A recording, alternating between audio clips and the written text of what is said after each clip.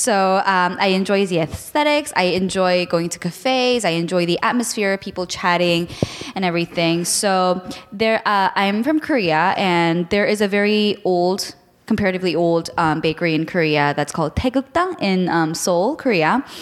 This place was built and was up and running since 1946, which was right after the decolonization of the Japanese Empire. The interesting thing about this bakery is that after there was a renovation in 2015, and they have been a very active and leading position in distributing these kind of retro culture in Korea. And also they have continued at the same time kind of stepped with the current interest of the people. So on the very right, this is the very original mural paintings or carved reliefs that are still remaining. They still have it. This is the new renovated bakery interior. Even though it's renovated, like in terms of sanitary, it has been more manageable, but at the same time, they still conserve the antique and retro atmosphere. On the very left is a children's book. They also established a children's book on the history of the baker who established this bakery. So I was very fond of this bakery because back in my university in Korea, my professor was engaging a lot with the objects like the ovens or the kitchen utensils. She had to analyze them to create a new history for this bakery, and I thought that in terms of like our history, it was interesting to connect material and the result is very intriguing. So these are some of the representative menus.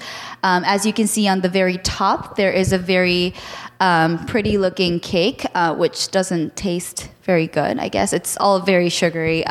But it kind of led a specific trend in Korea because by then we didn't have a thing as cake. I mean, in Korea, we do have a thing that's more comparable to cake, which is called rice cake, and in Korean, 떡. It has layers, just like cakes, but it doesn't have this creamy kind of texture. It's more based on dried fruits and nuts. So the texture is totally different. It's when it comes to cakes, it was much soft. So it kind of changed the way people gathered around and enjoy birthday parties or weddings or special anniversaries. So recently we had a very popular soap opera that's called Reply 1988. I don't know why 1988 doesn't appear here.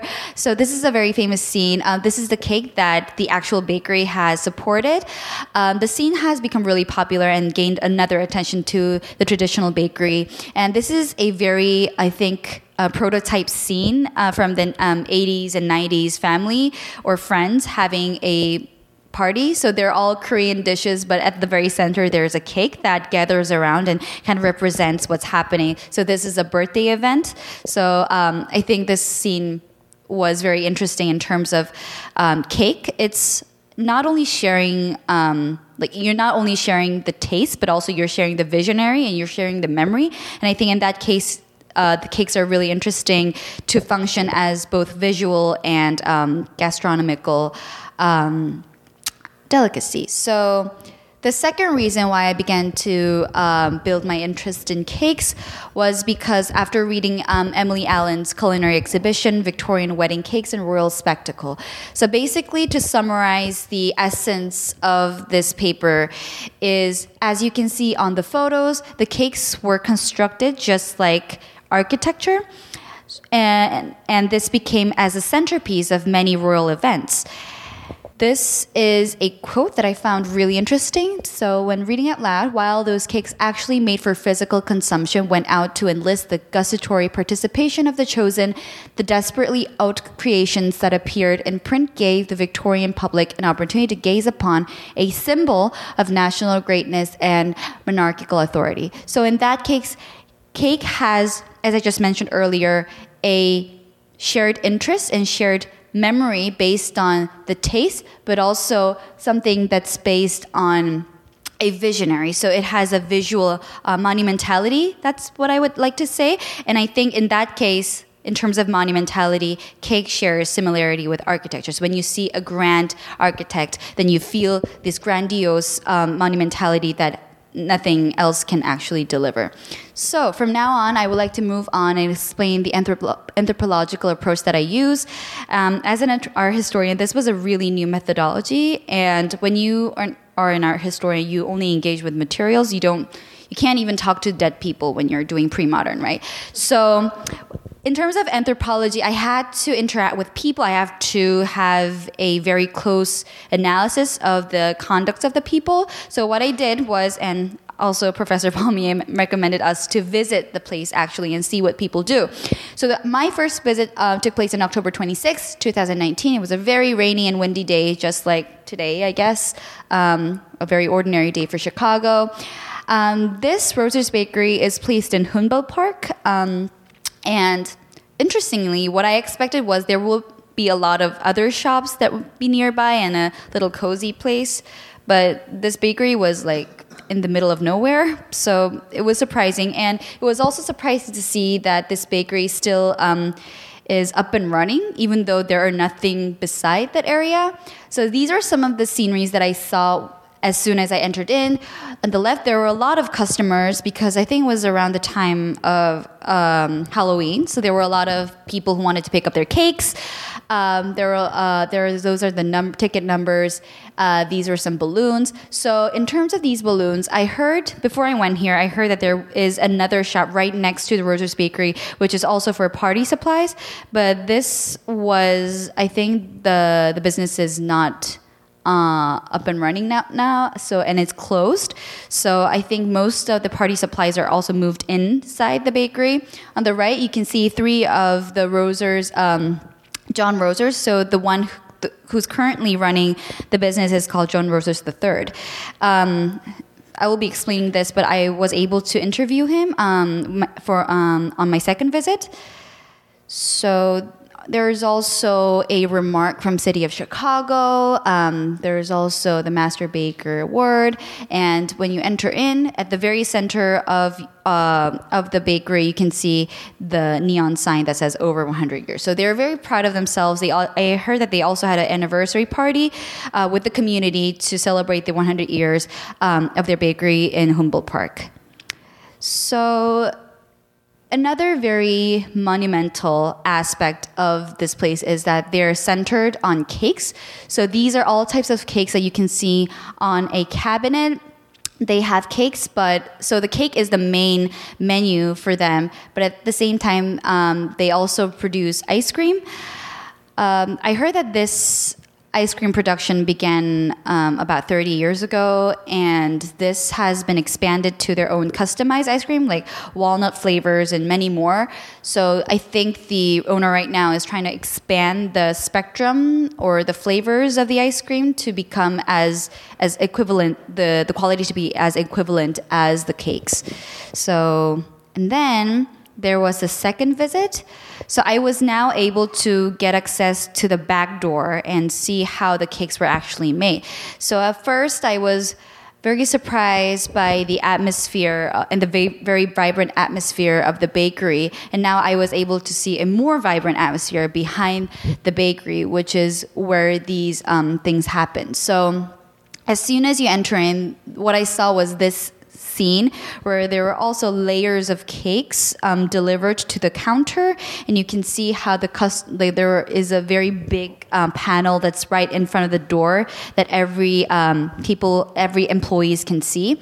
So there are 30 employees in total at Roser's Bakery, and 15 are working at the counter. The others are working at the bakery. On the left is John Roser the third. I was able to interview him. He's about the early 30. He didn't go to college, and right away, right after he graduated high school, he began to learn from his father, and he's now in charge of the whole business. So this is some of the images that I took. I took a lot of photos because I think even though approaching an anthropological way, I can't really get rid of myself being an art historian. I'm just so obsessed with images. So you see a lot of these are ovens, and these are the main. I thought it was interesting to see only yellow plastic trays used to display breads and cakes, and on the right is the color pigments to make decorations for the cakes. So if you see these images, it's more like a factory rather than a small bakery that you imagine, like where you have little doughs and aprons. This is more like a very rule-based, productive factory atmosphere. And there's also there are units that create the bakery. So these were already made artificial flours. I think these are made with sugars. These are also made with a carefully planned. So they already have a catalog for the customers to actually select from. And then they use the exact way that's on the catalog. So it's not a creative action, but it's more of a factory-based, a very standardized way of producing cakes. I would like to introduce two of the main cakes in the Roses Bakery. So on the left is Linzer Tort. This has been up and running since the very establishment of the bakery from 1900. The lattice decoration is the most representative and symbolic figure. This is the icing on top. If you see, there's pineapple, apricot, I think it was raspberry. So the reason why there's a jam on top of it is to represent which flavor are inside the cake. And Neapolitan tort. So I asked, what's the difference between tort and cakes, and whether tort and cakes are the same.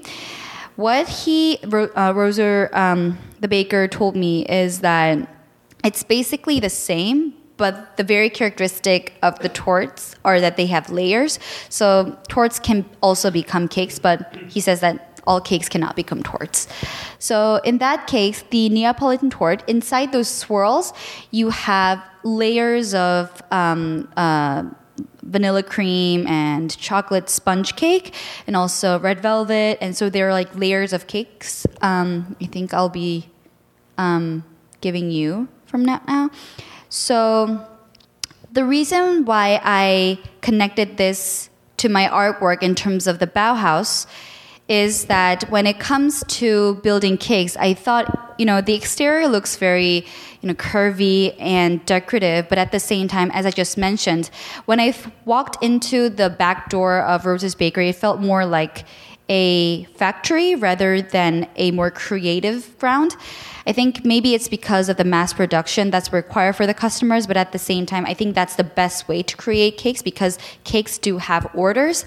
In that sense, I thought, as same as the Bauhaus, who had very creative outcomes, they also had very basic models to create their own works. So in that case, there were 3 types of colors, shapes, and textures.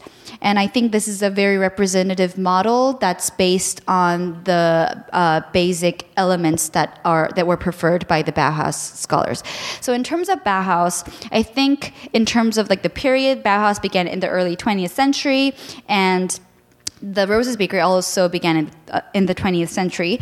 Rose's Bakery, which is a family-based bakery, was a German-based bakery. I think in that case, that also kind of leads and alludes to the Germanness of the bakery. And there's another element that connects the Bauhaus to the bakery, which is the architecture. I thought in that case there was a firm structure that connects the Bauhaus and the cakes. So these were the Bunt cakes, which is also a very representative dessert from German. This is good for like baked rolls. So this is a divider that puts divided flours on top of them and bakes all at once. So on the left is the image of the Neapolitan cakes before it was covered with the pink creams and the swirls. So you can see also the layers. So even when thinking about cakes, we don't really recognize how firm or how sturdy it should be to become a cake. We just think about the very fluffiness. So I thought in that case, even though we enjoy the fluffy and soft texture, the structure itself has to be there, and there is a strict rule to construct a firm cake or a cake to be a cake. And this is a spreadsheet to have an even texture for the flour sheets. So on the very top, you see the yellow sponge cake. What is so special about Rose's Bakery is that they use hot milk sponge cake, which is a mixture of fluffer, creamer, and hot milk. I think it was butter. And then they mix them all together. The reason why, I mean, it has been a traditional way for many bakeries, but now they don't use the hot milk sponge cake anymore because it's very time consuming and it needs a lot of labor. But they continue to do so. And the perks of using these hot milk sponge cake is that it's more fluffier because the air evaporates. So yeah, I haven't tasted this one, but I believe that it'll definitely be great.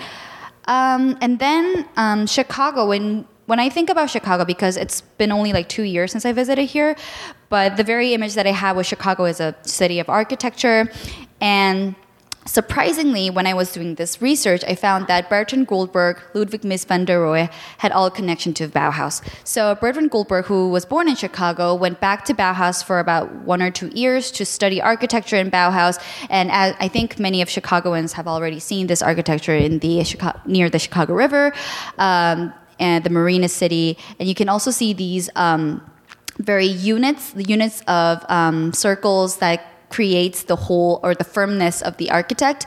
And the top is the IIT building by Mies van der Rohe. This also has a clear-cut unit that creates, and I think not only the units, but in terms of the architecture itself, it connects to the Bauhaus spirit. So then I began to use my cakes to construct. I don't know why the images are so distorted, but I have a better image from now on. So I wanted to use an actual icing on top of it, but it just tended to melt so quickly, and the firmness was so bad. I had to store it in like the fridge all the time. But I think in terms of a better visuality, I chose paper mache and at the same time a paper clay.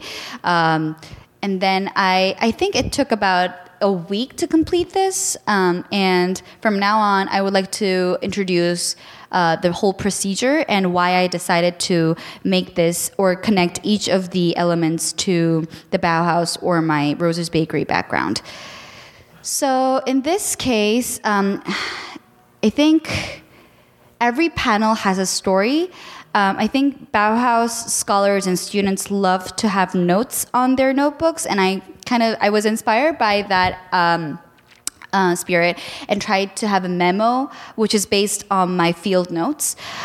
This panel was more on what kind of cakes were. So this was based on the Rose's Bakery cakes. So you can see like bun cakes, like Linzer torts that I mentioned. There are like different flavors. And the lattice design made by my fluffy yarn is the very characteristic of Linzer tort, which is also a symbolic cake of the Rose's Bakery. And if you see the circle patterns, I was inspired by the Marina City and wanted to connect that element to the cake. And then there is the second piece, which is more engaging with the structure of the Chicago architecture. So there are swirls, as you have seen in the Neapolitan torts, and these little swirls with the cream were also attached. And at the very back, I actually have my piece, but I forgot to display it here. At the very back of the cake, you can see this pattern, which is the window of Goldberg's building, Prentice River City. I think this is you can actually visit there. It's in Chinatown. This one is already deconstructed. I think it's like about 10 years ago. This was a hospital, and I placed those dot windows on top of the cakes to add the elements of the Chicago architecture to the cakes. So the next one is the half cake. The reason why I have 3 different shapes of cake is also based on the Bauhaus having 3 different basic shapes. And interestingly, at Rose's Bakery, they also sold half cakes, which isn't very familiar to me. And I thought that in that case, there will be 3 basic units for Rose's Bakery to sell their cakes or to promote their cakes. So in that case, there were a lot of like glazed strawberries, so I added that. And also those small creams were also, this was all handmade by myself. And then on the panel, you can see how the operation takes place behind the door and how the cakes were made. These were some of the tools that I used at the back of the bakery. So you can see there's mixers and also other tools that are used for different thickness of the cake and the different types of cakes. And right here, not only the tools that are used, I also added, I don't know why it's upside down. I think it's right here. Right here on the left, it says encourage employees to stay. The reason why John Roses III wanted to hire and did not want to hire new employees as possible was because he had to train them again, and that's really a lot of work. And he just focused much more on keeping the original members as possible. So this was a table that I got from a interview of a local magazine. And he personally had a very strong attachment to the members or the employees of the community. And I saw a lot of Puerto Rican customers coming into not only the bakeries, but also within the neighborhood. And I was asking, what is the ethnography of the neighborhood? And he said, by the time his great-grandfather arrived in Humboldt Park, it was much of like Swedish and German-based community, but now it's then around like 1990s to 1910s, it was more Mexican base, and now it's Puerto Rican base. And he mentions that there's a little tension between those two. So he manages to kind of look at the ethnography and cater to those customers. So there are a lot of combination of German and Mexican mixture of baked goods, which is not a majority, but I think he is struggling to kind of cater to those local customers as well because they purchase a lot of cakes there. So yeah, in this case, the reason and the last thing about the colors of the cakes is that there are red, yellow, and green that are used. So if you see the very beginning of the bakery, you can see the red, yellow, and green. I asked him whether there was a preference over the colors in terms of creating this banner. He mentioned that because his great-grandfather has passed away, he's not able to ask him. But the only thing that he heard about the color yellow, which is also the main color of the trays to display the cakes, was that yellow goes really well with all types of cakes, and it kind of promotes people to buy more cakes. So I think that's one of his strategies, like business strategies. Yes, so basically that was my presentation and artwork, and I hope you enjoyed it. Thank you.